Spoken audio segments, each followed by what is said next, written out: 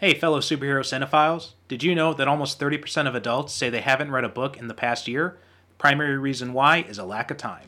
Well, Audible's here to help with the gift of found time. Thanks to Audible, you can listen to audiobooks like Marvel Comics, The Untold Story, or Slugfest, inside the epic 50-year battle between Marvel and DC. Read up on the history of superheroes in comics and movies with Grant Morrison's Super Gods. You can also check out Vanguard, my original superhero novel series, or try The Vril Agenda or The Adventures of Fortune McCall, both of which were written by our dearly departed host emeritus, Derek Ferguson. Whatever you're looking for, Audible has thousands of titles that you can consume while commuting, exercising, cooking, or just relaxing at home. And not only audiobooks, an Audible membership also gives you access to tons of content like podcasts, theatrical performances, and exclusive Audible originals that you won't find anywhere else. To give you a taste of what you can get, Audible has partnered with this show to provide listeners with a free 30-day trial. All you have to do is go to audibletrial.com/supercinemapod, and with your free trial, you get 1 free audiobook and 2 free Audible originals. In fact, you get to keep those titles even if you cancel before the trial is over. So what are you waiting for? Head on over to audibletrial.com/supercinemapod and start your free trial today.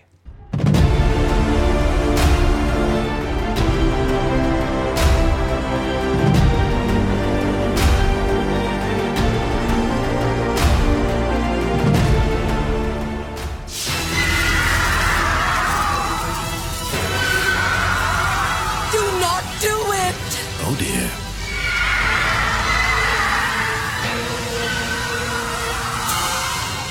You wish me to return to the cold nothingness of space? You wish me to give up the body? Never! There is a power beyond good and evil. The power to create and the power to destroy. Jean! Can you hear me? Jean Grey can hear nothing. Speak only to the Phoenix. Jean, fight it! Use the powers of your mind! Remember what we mean to each other. Jean, please, don't leave me! Scott, help me. Enough! You are of no use to me! Welcome to the Superhero Cinephiles podcast. I'm your host, Perry Constantine, and I'm here with a new guest host, and that is a guy I met through the House of X Facebook group, and that is Greg Dunn. Greg, how you doing today? Oh, not bad, Perry. I appreciate you inviting me on the podcast. Well, I'm glad to have you on. We had talked about when I was looking for someone to come on and host the Grant Morrison podcast I'm doing. You were one of the people who was interested, but by the time we had gotten in touch, I'd already gotten a team assembled. But I thought this would be a little consolation prize or so. Oh, I appreciate it. You know, you just seem like such a busy guy, and like really popular, apparently. I don't know about popular, but busy is definitely an understatement. So anyway, how about tell people a little bit about yourself? Well, I spent maybe like 12 or so years in broadcast journalism, and just recently stepped into public relations and that kind of thing. But I have loved the X-Men since I was in like first grade, and absolutely think they're like the coolest thing ever. So I learned to read, I feel like, or at least expand my reading when I was a kid growing up in South Korea, because there wasn't a whole lot of YA stuff at the base bookstore. I'm an army brat and did some growing up in Seoul, Korea, and there wasn't any YA stuff. The closest thing to YA stuff was X-Men comics on the comics rack. So I just gravitated towards it, and the show was coming out, the animated series was coming out at about that time, and I'm just zoned in on it. So, well, that's a good way to talk about it, because today we're you and me are doing a 2-part episode. We're talking about the Dark Phoenix saga. First, the adaptation they did in the animated series, and then the most recent movie. So let's go ahead and start with your background. And Was it so the animated series that was available on the base? I got a friend who's in the Oh, military, and they well, have like I know they got like a military TV channel or something like that. it if I remember right, that there's like a service in like the commissary, or like they had a catalog back in the early 90s where, people on my parents could like look through the catalog, and it was like a Sears catalog, but it was run by the DoD, and they found the video cassettes, like the single episode cassettes. And then by like 1994, we had moved back to the States. And then I'm able to actually see it, like new episodes every week on Fox Kids or whatever it was. And obviously the animation wasn't the greatest thing in the world, but at least quality wise. But it was I don't know, just mesmerizing seeing like the team, and having various people, and the fact that diving into the comics, I find out that Jubilee is Asian, and I'm ethnically I'm half Korean, so I'm my mother was Korean and my father is Tennessee redneck, so like it just really appealed to me. Yeah. So that's interesting that you mentioned that about Jubilee, because watching now the series is on Disney Plus, so I've been rewatching episodes here and there, just kind of like in the background. And she they didn't really draw her as looking very Asian in that series. No. And so much so that when they first portrayed her in live action in the Generation X movie, it was a white actress playing her.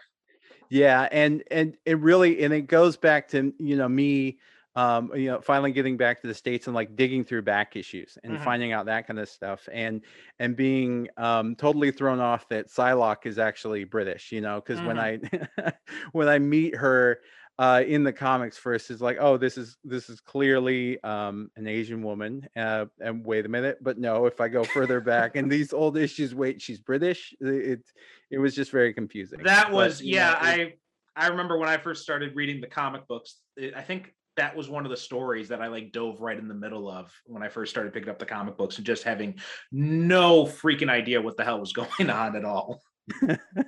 Yeah, that's the fun of X-Men comics, I think, or the danger of it if you just like dive into it, or if you came into it in the 90s and had the frame of reference from the TV show, because they were adapting a lot of older storylines, but also coming up with, like, the whole first season is just kind of a hodgepodge of different things, but going, like, especially adapting the Dark Phoenix saga and the Phoenix saga in the third season, just like the whole idea that they adapt an old story, and you're like, wait, what's going on? Because what really captured me later in the mid 90s were reprints, and also there was a weird series that I'll consider, like, how do I put this? It's like a shot for shot remake of the first 16 issues. They got another writer to update the original 16 issues. Was that Professor X and Xavier in the X-Men? Yeah, I remember that book. And it really, and that's what really made me visually appreciate the original team more. But yeah, I remember that. The 90s series was sounds like for you, it was also my gateway into X-Men comic books as well. And they had done something kind of smart with that, because they had used mostly the same cast that was in the comic books. Like, it was obviously pared down, right? They didn't have Psylocke on the team, or Archangel, or Iceman, or Colossus, or any of those. But like, it was basically the Blue Team plus Jean and Jubilee, more or less, and Storm. Yeah. Storm, yeah. And that made it really, and it was the same costume designs they were using in the early 90s. So it was I remember the first comic book I bought was I think it was X-Men 24, where it was Gambit and Rogue on the cover about to kiss. I remember thinking from the animated series, like, oh, they can't kiss. Oh my God, they're gonna kiss in this issue. What? And I had to read it. I had to see what. And of course they didn't, but still. Right. That was my first glimpse of being teased by the cover and then not getting satisfied by the inside. Oh yeah, no, you have to get used to that with the Mm. X-Men.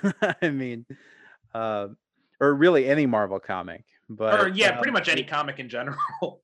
yeah, yeah, it just blew my mind, and I was just so interested in the whole idea that nobody liked them.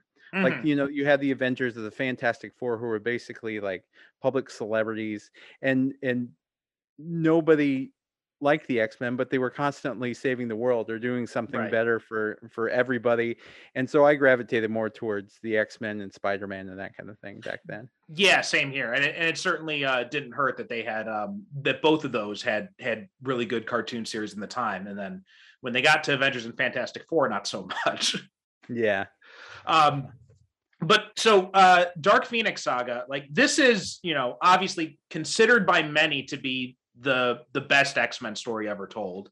Um, I personally quibble with that a little bit. I personally put it on God Loves Man Kills as the best, but what are your thoughts on that? Um that's tricky. Honestly, if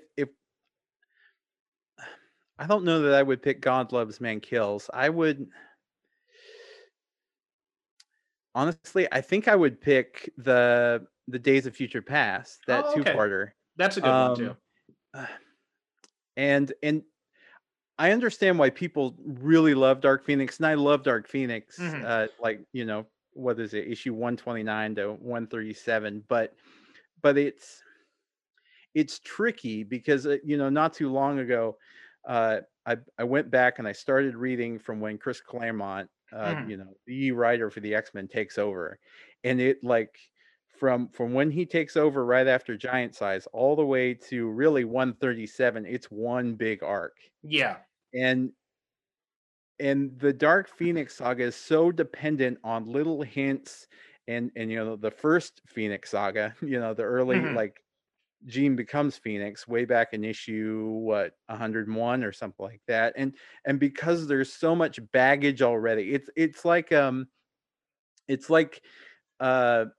season 3 or 4 of like a 4 season TV show or something like Right. that. And I appreciate it. It's great. It's awesome. And I think personally 137 is gun to my head, that's probably my like favorite issue ever. Hmm. But greatest X-Men story ever, I don't know. I think there's too much alien baggage, too much weird stuff with or too much baggage really with the Hellfire Club, and Hmm. and the fact that they're just trying to manipulate things. But honestly, I would say Days of Future Past is probably a better story because it's the whole Holocaust Hmm. subtext to it. Yeah, that's a really good point, and you touched on something that has always been kind of that's always kind of held me back with Dark Phoenix Saga as well, and that's that it doesn't really have anything to do with the root of what the X-Men are all about, which is that that civil rights metaphor, that discrimination metaphor. None of that is in Dark Phoenix Saga at all, and it's basically just the X-Men doing Star Wars more or less, and which and it's fun. It's a great story. And it's very emotional, but it gets away from what the core of the X-Men are to me, and that's why I gravitate more towards God Loves Man Kills. But you make a good point with Days of Future Past as well. Yeah, and I do love God Loves Man Kills. I just wonder, too, because of if it doesn't age as well Mm-hmm. here in 2021, simply because Kitty um you know throws around some words that she probably shouldn't throw around, but it Mm-hmm. was, I realize she's trying to make a point with it, back in the 80s. Yeah. That's a good point too. Uh, well, some of Claremont's dialogue in general just doesn't really age very well. I found No. going back and rereading some No. of those books. But anyway, but still, but anyway, the Dark Phoenix saga, it is considered like by many to, if not us, by many to be like the seminal X-Men story. And I think it's been the most adapted when you think about it, because it's been adapted like 4 times. We have the animated series. Mhm. We had X-Men: The Last Stand. You had, Yeah. Dark Phoenix, and then also the Wolverine and the X-Men kind of adapted it as well in the 3-part Foresight Act episodes at the end of the first season. Oh, that's right. Yeah. Although Yeah, that was more based on the Ultimate version of it, but it was still basically Dark Phoenix. Yeah, it's been a few years since I've seen the Wolverine the X-Men version of it. I do remember at the time thinking, this is what they, as far as like overall format with Wolverine the X-Men, I'm like, man, this is what they should have done with Last Stand instead of the mess that Last Stand kind of was. Yeah, same here. And that was such an underrated show too. I've been rewatching it lately, and like the 90s series will always hold a special place because that's what got me into the X-Men and then comics in general. But that show has not aged as well as Wolverine and the X-Men has, I think. Yeah, I would agree with you there. Just from remembering a few years ago watching Wolverine the X-Men, and I did a full rewatch of the animated series, maybe like 6 to 8 months ago, and like the heart of the pandemic. And it, looking at it and seeing some of the jerky animation, I'm like, well, I guess I just totally missed it or overlooked it, back in 1990, whatever. And gosh, there is a lot of Gambit is just a hound dog, isn't he? Well, when you're a kid, you don't really notice that stuff too, as well. But also the animation was not really that sophisticated back in the 90s. I mean, that's one of the reasons why Batman was so groundbreaking, was because it was this very beautifully animated series, and that animation holds up even to this day. But X-Men was still using the kind of like 80s style animation techniques, where it was very much kind of shoestring budget and that kind of thing. So they weren't really putting a lot of time and effort into it, and some of the voice acting grates on me. I mean, sure. Wolverine, I think, is the guy who did Wolverine. I got the cast list here. Bring this up. So yeah, Cal Dodd, who did the voice of Wolverine, he was great. Chris Potter as Gambit was pretty good as well, and Cedric Smith as Professor X, mostly okay. Although it's tough for me now because after Patrick Stewart and whoever did the voice in X-Men Evolution, and then later in Wolverine and the X-Men, I felt they were better, and I more associate Professor X with that kind of voice now. So the Cedric Smith one doesn't quite hold up as well, but it's still decent. George Buza as Beast as well was really good, but like Storm, I hate Storm in this series and how they go full everything. Yes, they go full Claremont with her, and she announces for a while I thought she had to, that was how her powers work when I was a kid, that she has to verbally announce what she's doing. Right. Well, somebody I was just talking about Storm in the animated series with someone else, and then listening, somebody made a point that it's almost like poetry, like a spoken word, and especially they pointed out it's sort of like how Maya Angelou would like read her work when she was out, reading her work, with the deep, like, wind and rain and feel the power of my lightning, and well, it worked in 1993 or whatever. Yeah. And I also don't like. For a while, I hated Cyclops just because of this show, because he's really annoying in this series. I think honestly, I think I'm one of the people that I related to Cyclops the most, because I was the kid who was like, guys, we got to follow the rules. Like, like everybody else loved Gambit and Wolverine because they were, they were always, I don't know, they would throw. They were the rebels, yeah. Yeah, but I was a kind of a cautious kid, and I think I'm still a little cautious now. And like, no, we have to follow the rules. And I love Cyclops because here was this guy who had to keep himself in check on the time all the time, and he followed the rules. Mm-hmm. So, So when it comes to Dark Phoenix, which was your first exposure to that story? Was it in the comics or was it in the animated series? I think it was the comics actually. By that time, I had found. Well, you know what? So there was this trade paperback called "The Greatest Battles of the X-Men." I had that one. Yeah.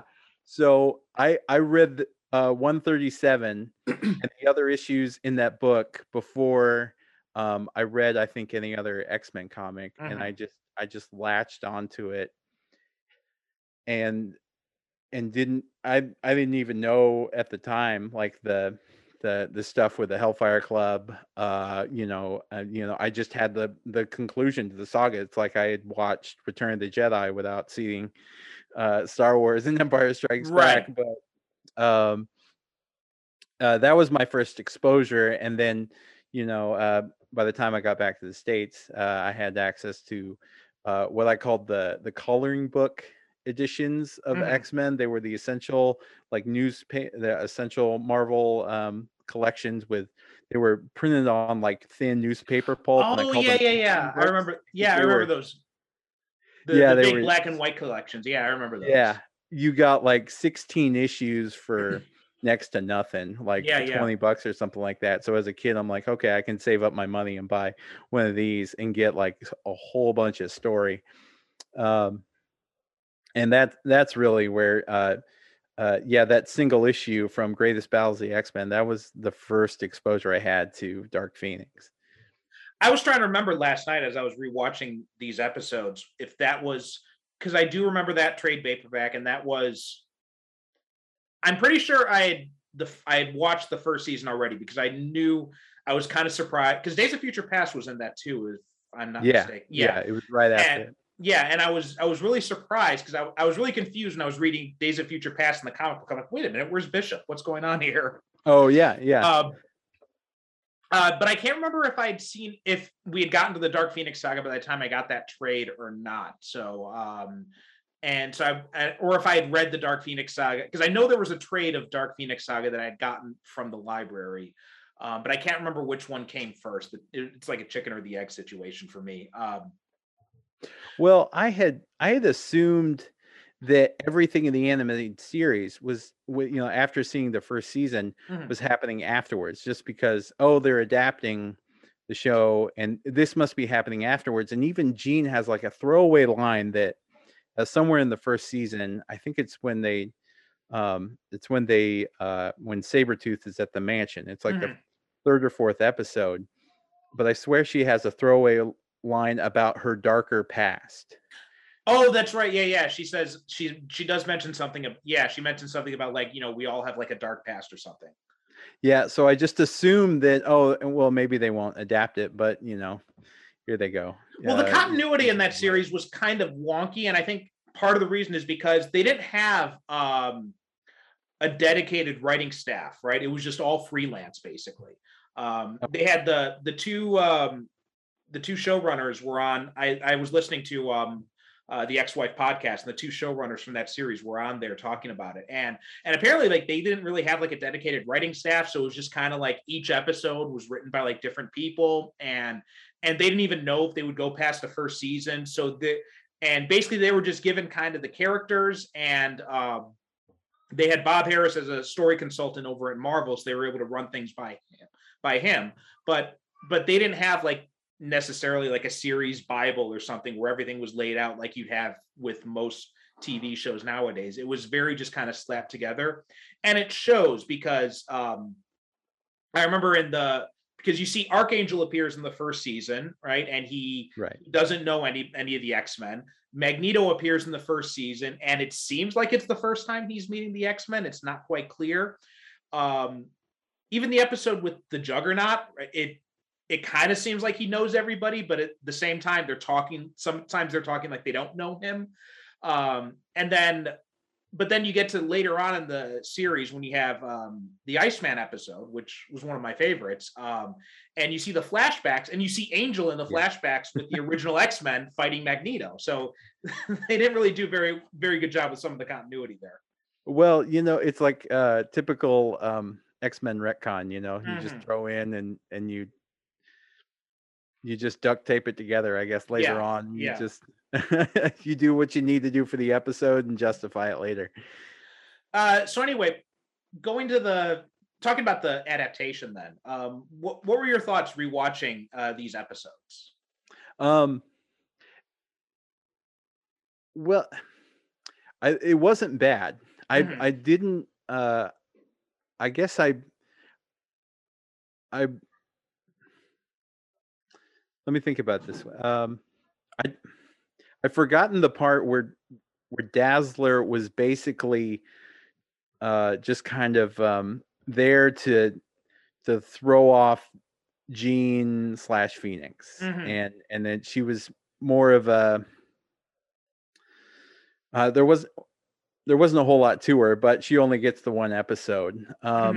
As far as an adaptation, it does.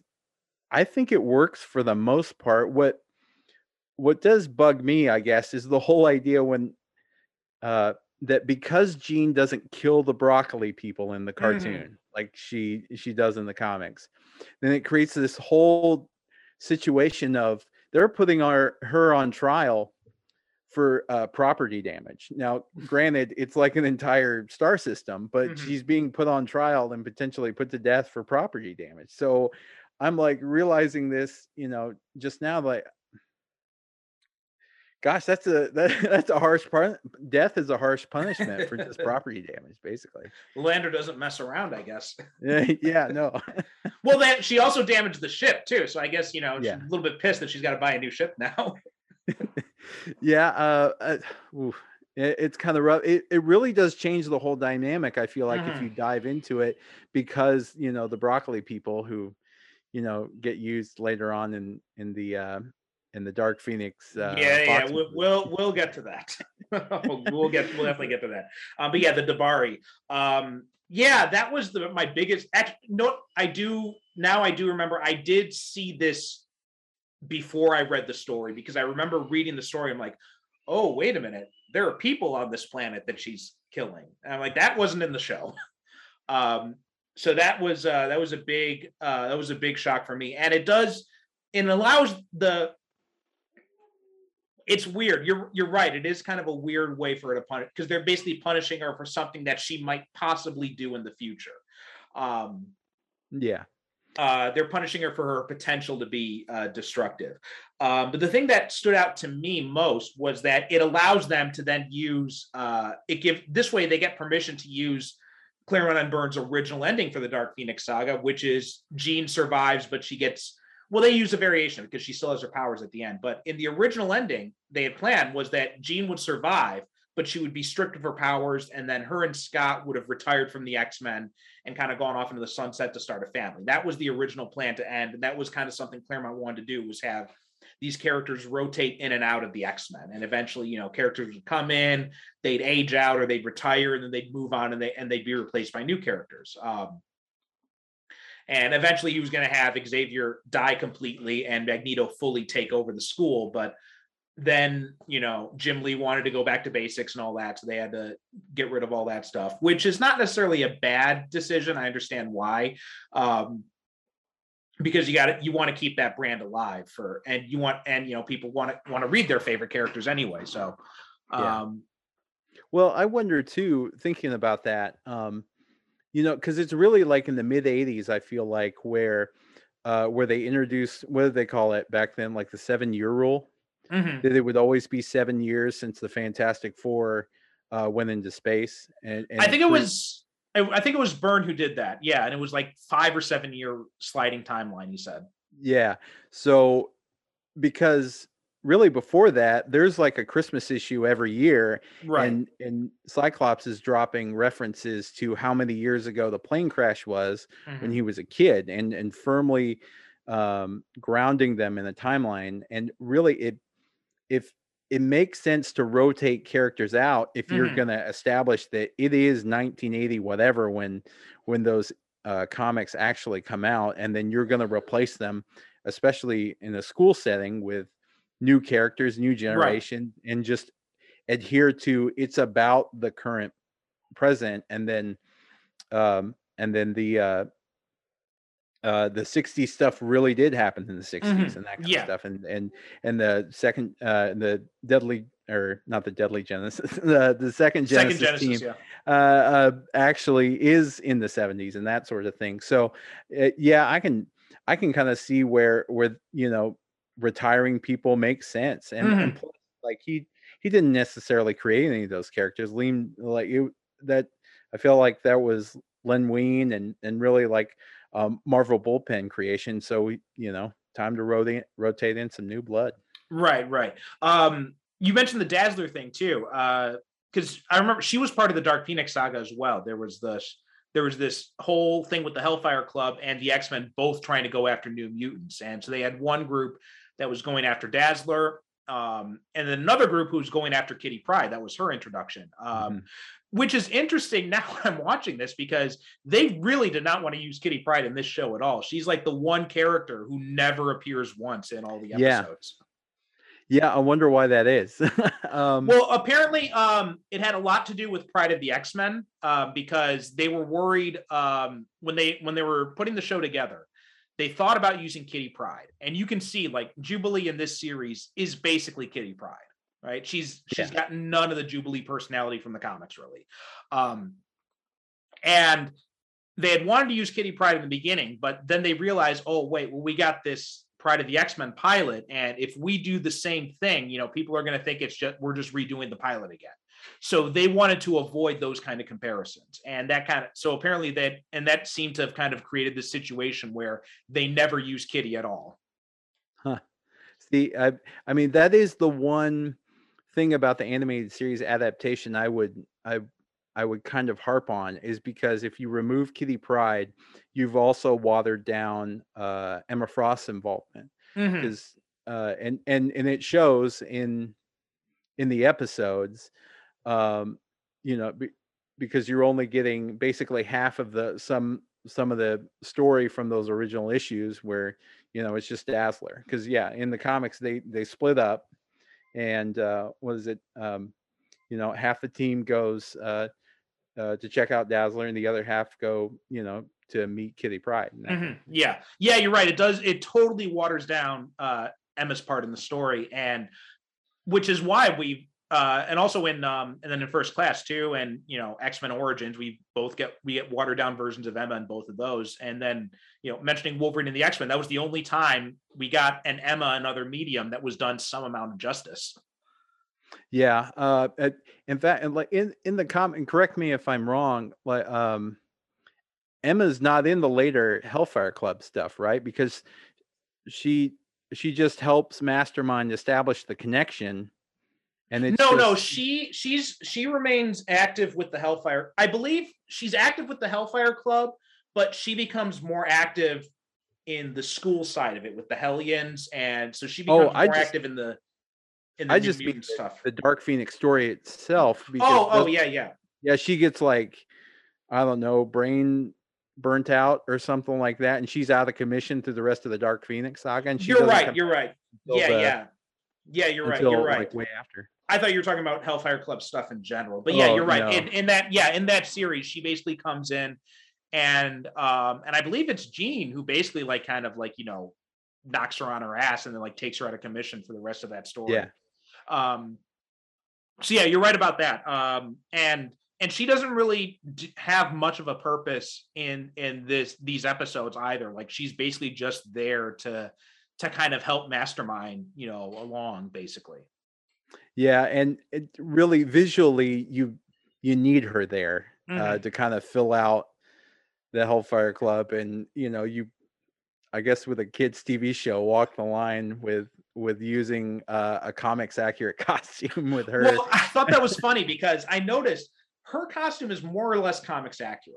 But when it came to Jean's Black Queen costume, all of a sudden they gave her blue leggings. So oh yeah.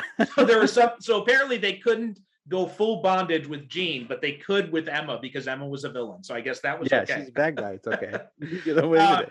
But also you can see looking back on this show, the standards and practices influencing things like, the fact that they're not allowed to be called the Hellfire Club. Instead, they're just the Inner Circle and the Circle Club. The sign says Circle Club. And I think Wolverine and the X-Men had the same problem too. They also didn't call them the Hellfire Club, if I'm not mistaken. They were just called the Inner Circle as well. And even I'm years later picking up on nobody says kill, you just say destroy. Exactly. Yeah. Well, that was one of the things. Like they could not do certain things in those shows, and like even when they fired guns, like you notice all the guns in those episodes in that whole series, they're all energy blasters. None of them fire real bullets, and that was because that was a rule. You could not fire real bullets. In fact, Batman the Animated Series was groundbreaking in that way because the guns fired real bullets, and I remember, especially if you look at some of the behind the scenes stuff about the Spider-Man TV series, like they had some ridiculous rules. Like if Spider-Man lands on a roof, there can't be any pigeons on it or something like that, because we can't make it show that he has hurt any pigeons, or it was not scaring any pigeons. It was ridiculous. Yeah. Or like they couldn't show him like directly punching someone. It would have to be like, reaction shots only, or it was because of the backlash over Power Rangers, apparently had influenced a lot of the stuff with Spider-Man. And so like Fox got terrified about offending parents because of that. Well, I know as a kid, I was offended by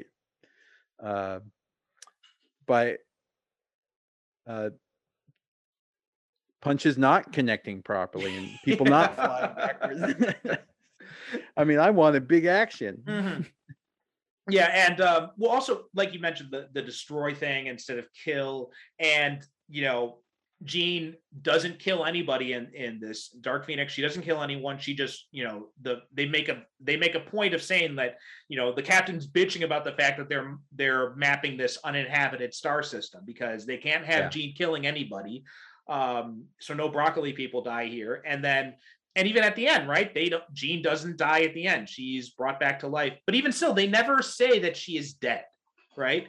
They say her life force has been extinguished or something like that. Right. She hasn't been killed. Mm-hmm. Yeah, her life. Yeah, watered down language. Well, I really, because you can't, for a kid's TV show, you can't really stick with the original ending from the comics where she decides to commit suicide, Right.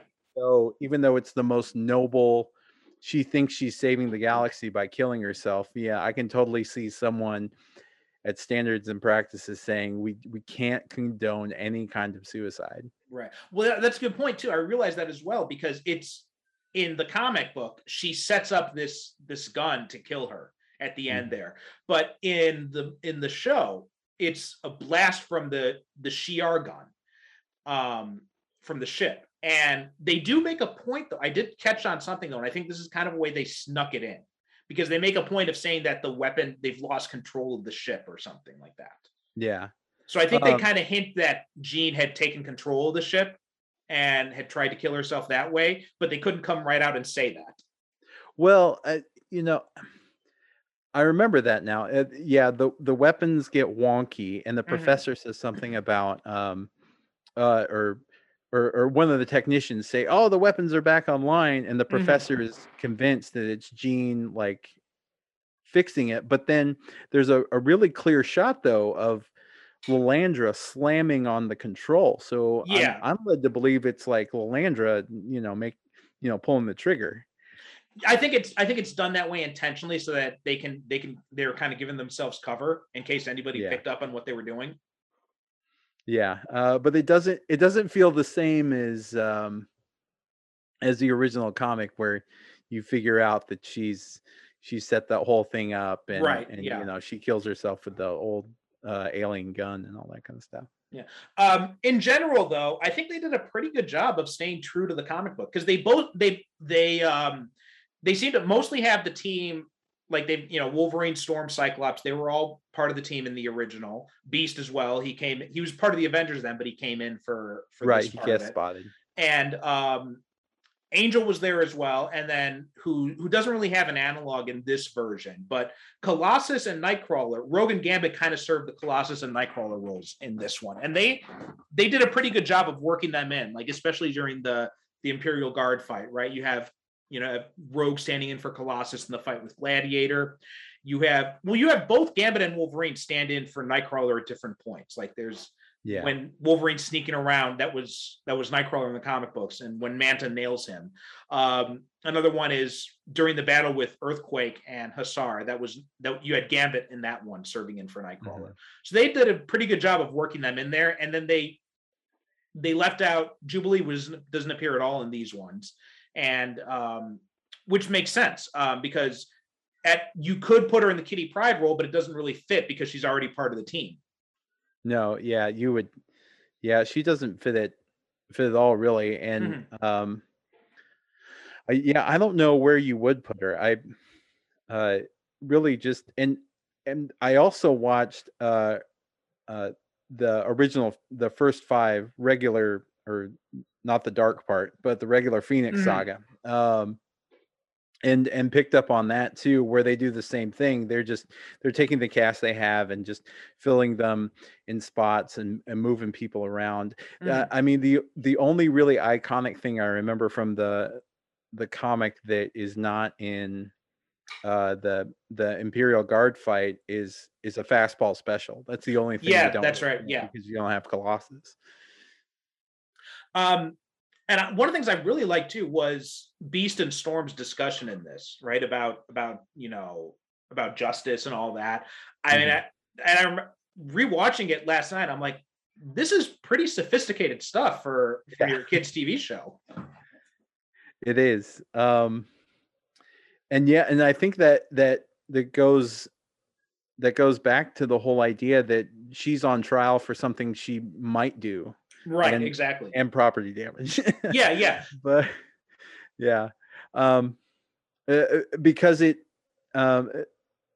is a lot different when you dive into it and you consider the fact that she committed genocide,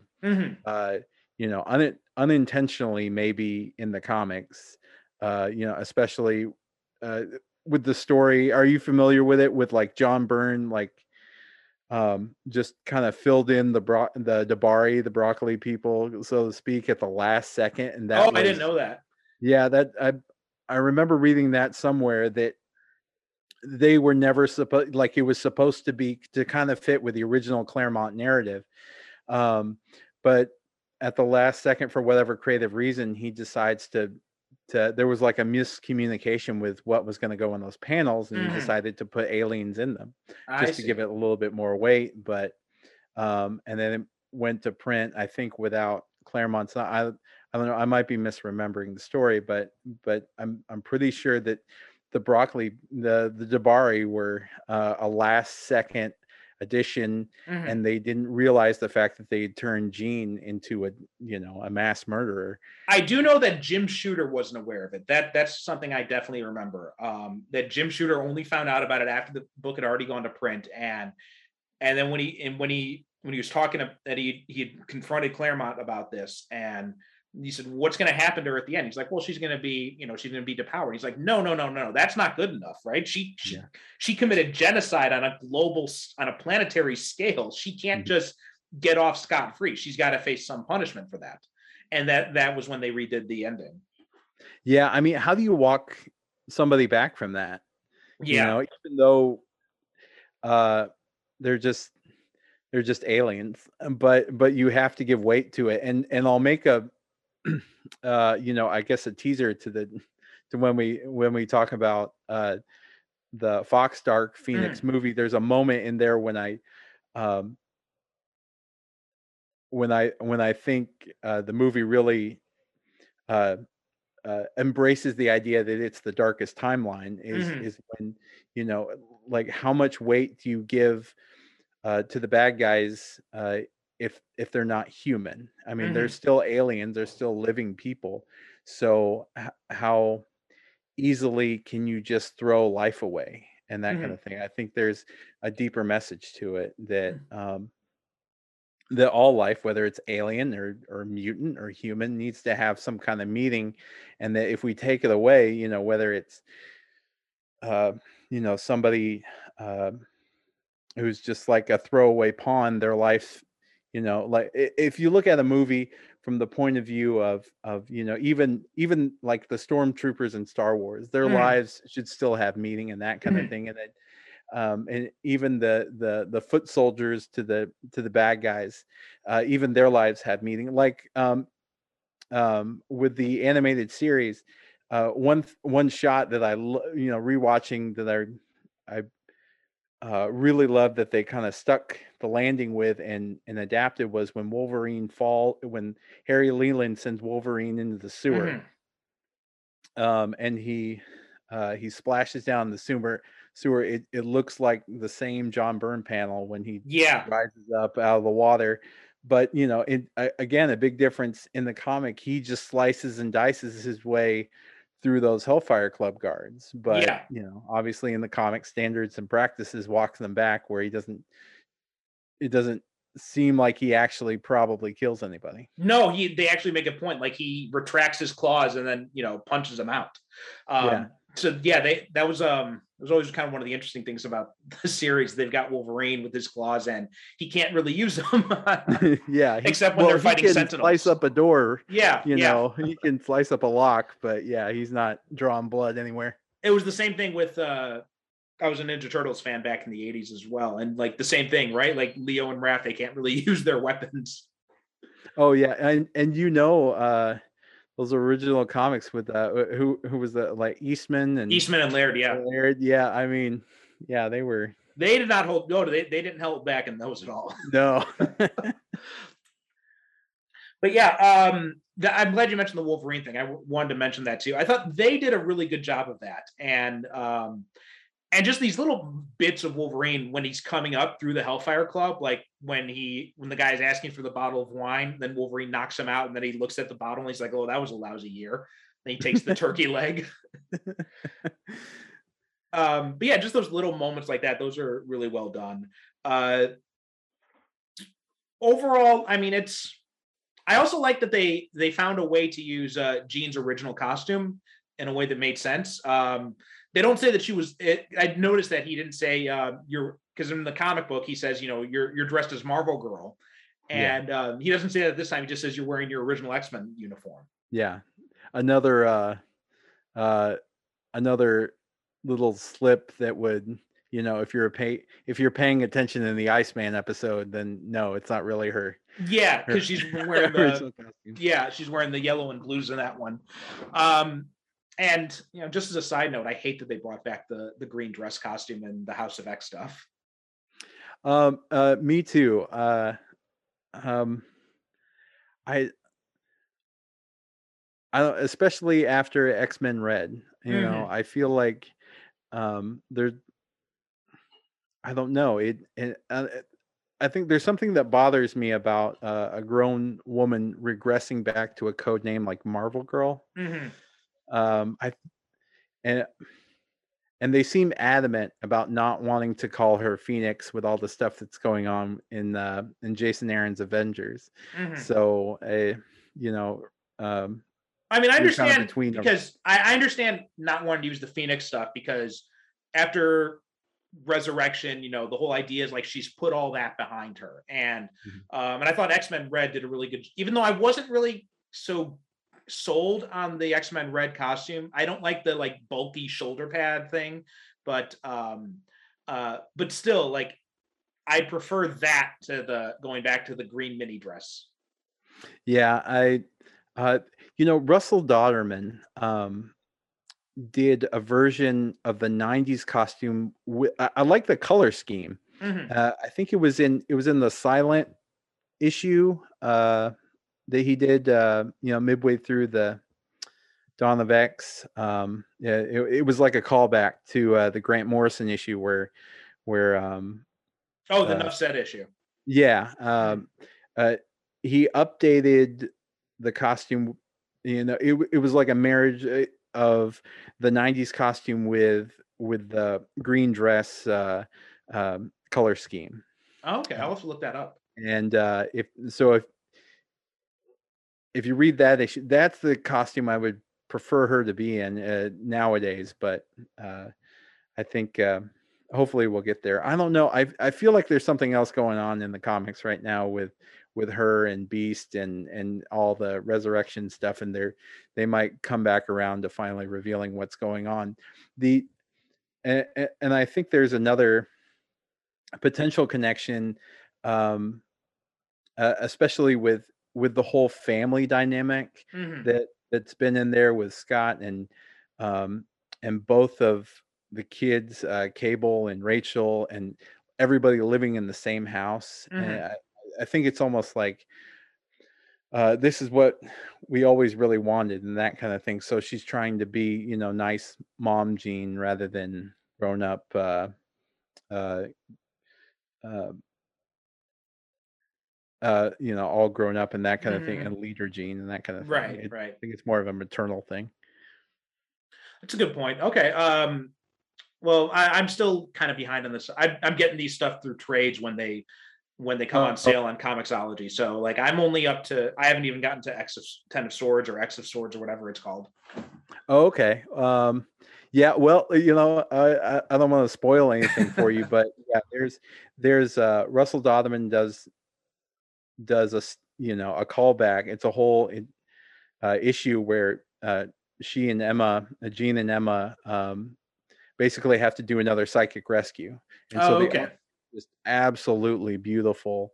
And I think you'll appreciate it if you like the Nuff Said issue from Grant Morrison, because that was one of the best issues of that run. So I'm looking forward to when we get to cover that on the podcast.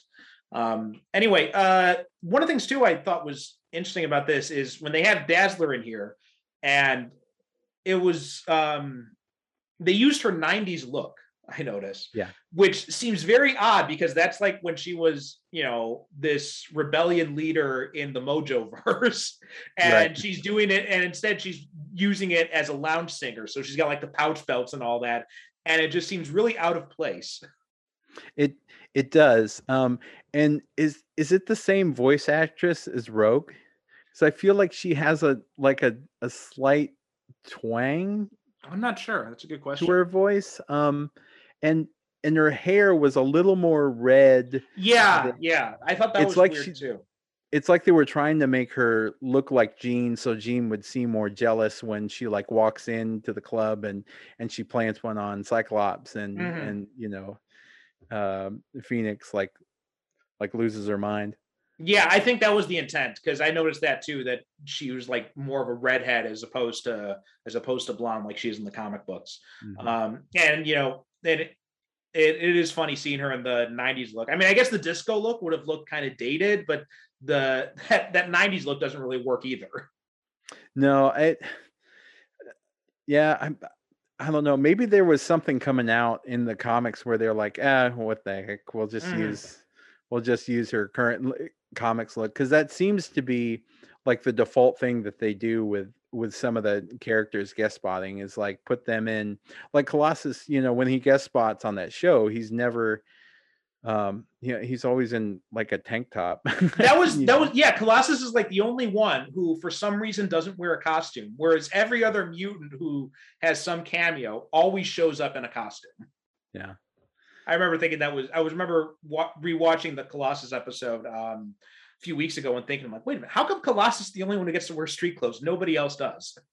Well, it makes even less sense when they give him a second episode where they go back to Russia and it's cold, it's snowing, and he's still, if I remember right, and he's just in that, white tank top. Right.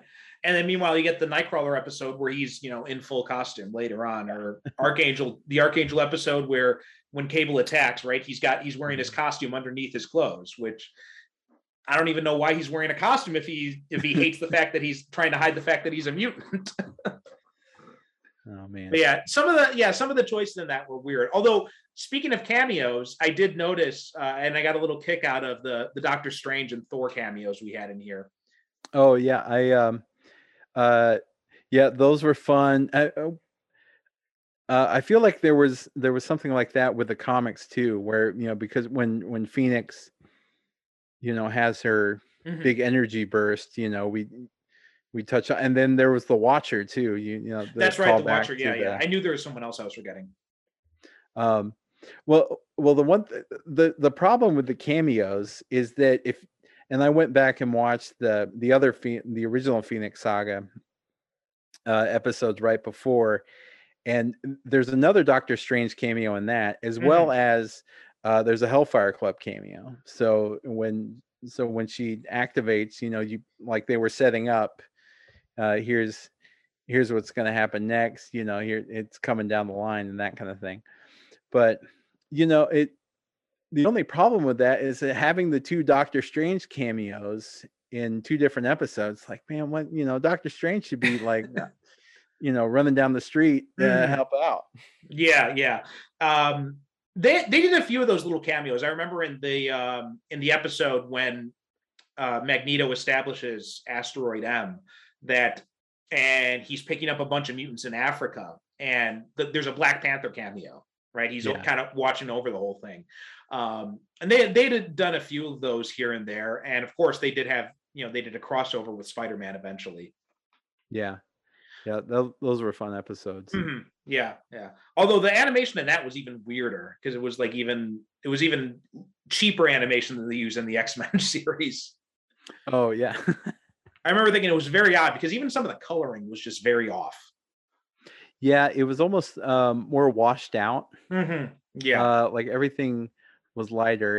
And I'm just happy that, that they have the same voice actors. So you at least have the continuity there. And um, that this was, all the same universe and that sort of thing. Well, apparently there was some rights issues with that. Like just doing that, what was like 2 or 3 party. It was apparently there was a lot of red tape they had to cut through, and so much so that when Spider-Man did Secret Wars at the end of in the last season, they originally wanted to bring all the X-Men in, but they couldn't because of the rights issues. So that's why they had that little story thing where there was only enough energy to bring one of the X-Men. Really? Yeah, Yeah. yeah. Yeah, because they just bring Storm. I'm just Mhm. um Well, so I think also, I'm not mistaken, they had the Fantastic Four in that, and also and they had Iron Man and War Machine, and I believe those were the same actors from their respective animated series as well. yeah. Yeah, I remember Iron Man and War Machine sounding the same. Um I'm pretty sure the Fantastic Four, I feel like it, because I rewatched the whole animated series in Spider-Man, and Mhm. I keep planning on, like, oh, I'll get to Iron Man and Fantastic Four here in a little bit, but From I what I haven't got. recall, the Fantastic Four one was like universally reviled. Iron Man, if I'm remembering correctly, people hated the first season, but the second season they liked a lot more. Yeah, they upped the animation quality. It's like I Right. feel they must have went to a different animation house, because I Well, the first season they were trying to do like kind of like it was like kind of almost like a GI Joe Masters of the yeah Universe type thing because they had like Force Works going up against the Mandarins, and in the second season they got rid of Force Works and they got rid of all that stuff, and it was just Tony on his own. yeah um yeah I do remember the quality being a lot better in the second season, Yeah, and yeah, plus they redid the opening. um yeah, yeah. the opening of the first season was like a weird CG kind of thing, but then Hmm. later on they opened with a really cool, uh uh rock, grunge rock kind of opening, and he's like Hmm. just slamming the hammer. It's so much more like striking, I guess, Yeah, literally. yeah. I remember that as well. And what else was I going to mention? Um, and then they had the Incredible Hulk cartoon too. That was I remember that being pretty good as well, especially Yeah. in the second season when they brought in She-Hulk. I remember that being well received. Everybody loves She-Hulk. Yeah, yeah. All right. So anyway, uh, any final things to add about this 4-part? Which is basically, it's basically a movie split into 4 parts, right? It's like it's an 80 Yeah, minute movie. it's I yeah, it's just it works as an adaptation. Mhm. And they made it fit, with the bigger animated series kind of story. And despite the watering down, I guess you would argue, for a kid's show, I still Mhm. think it works. And there's always something awesome about a duel with Cyclops in a three-corner hat. Uh, um, but yeah, I like it. I had a good time rewatching it this time around, and kind of remembering how fun it was, and Mhm. and I'd forgotten about the golden tree. At least Oh, when yeah, yeah. Phoenix starts when she starts showing off her powers, and she turns a tree into, like, I think she's supposed to turn it into gold, right? Just I to think so, show yeah. how She, like, powerful she transmutes is. it into solid gold. Hmm. Yeah, pretty much same thoughts as you. Even with the watering down, I mean, this is still the best adaptation we've gotten of the Dark Phoenix Yeah. story, and the series benefited from waiting until the third season to do it. So we had built up, and we had seen Jean's power level grow, because if you remember those early episodes, most of the time she didn't even go out into the field. She just kind of Right. hung back at the mansion most of the time. Right. She was just passing out a Yeah, lot. she passed out a lot with like making the orgasm noise every time she did. Yeah. I also Yeah. never understood why they went with the ponytail in her costume instead of just the full hair like they did in the comics. I don't know. You think it was easier to animate? Maybe It's just that because she has like a because it's pinned back, it's almost like a mm, coif. yeah.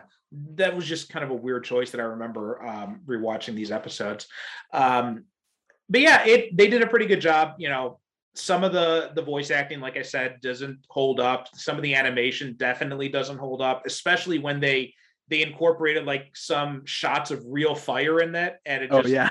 like when they had that close up when she's confronting Mastermind, and the shadows of her face they have real fire there instead. It just looks so terrible. So some of that stuff doesn't hold up, but I do like that they do hint at the larger world of the Marvel universe, right? You get the Kree and the Skrull referenced in here. You get, the Doctor Strange and Thor cameo. So I do like that they do give these hints of the larger universe that's going on around them too. And yeah, it's, even though it's watered down, even though it doesn't hold up as well, it's still the best we've got so far, unfortunately. Adaptation wise, it is the best that we've got so Mhm. far. All right. Okay, Greg, anything you want to promote before we close up this episode? Um, Not really. You can find me on. I'd like to. Hold on, let me start out. I wander around the hashtag X Twitter. You can find me on Twitter at Never Done Right. It's Never DUNN right. But otherwise, I'm just a fan that loves this stuff, and yeah, message me about X-Men stuff and we'll chat about it. And you might see me on certain X-Men Facebook groups, just throwing my opinion out there. Okay, great. Well, thanks a lot, Greg. And we're gonna take a break here, and then we'll do our episode on Dark Phoenix. So for those of you listening, you're gonna have to wait a little bit, but yeah, tune in next time for our discussion of the Dark Phoenix movie, where I'm probably gonna give myself an aneurysm. So all right, but until then, head on over to superherocinephiles.com. Hit us up on Twitter and Instagram at Super Cinema Pod on both of those. And please leave us a review on iTunes or anywhere you get your podcasts. Thanks so much for listening, and we'll talk to you next time. You have been listening to the Superhero Cinephiles podcast. Follow us on Twitter and Instagram at Super Cinema Pod. Join our Facebook group by searching for Superhero Cinephiles, where you can interact with us and other superhero fans. If you'd like to support the show, you can become a regular supporter at Patreon or make a one-time donation through PayPal, both of which can be found at our website, superherocinephiles.com. If you buy or rent any movies through the Amazon links at our site, it helps support the show. Please be sure to rate and review us on Apple Podcasts or wherever you get your podcasts.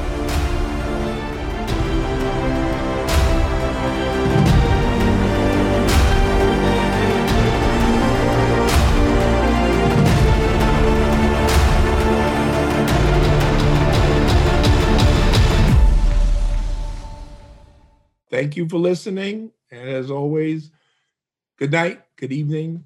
God bless.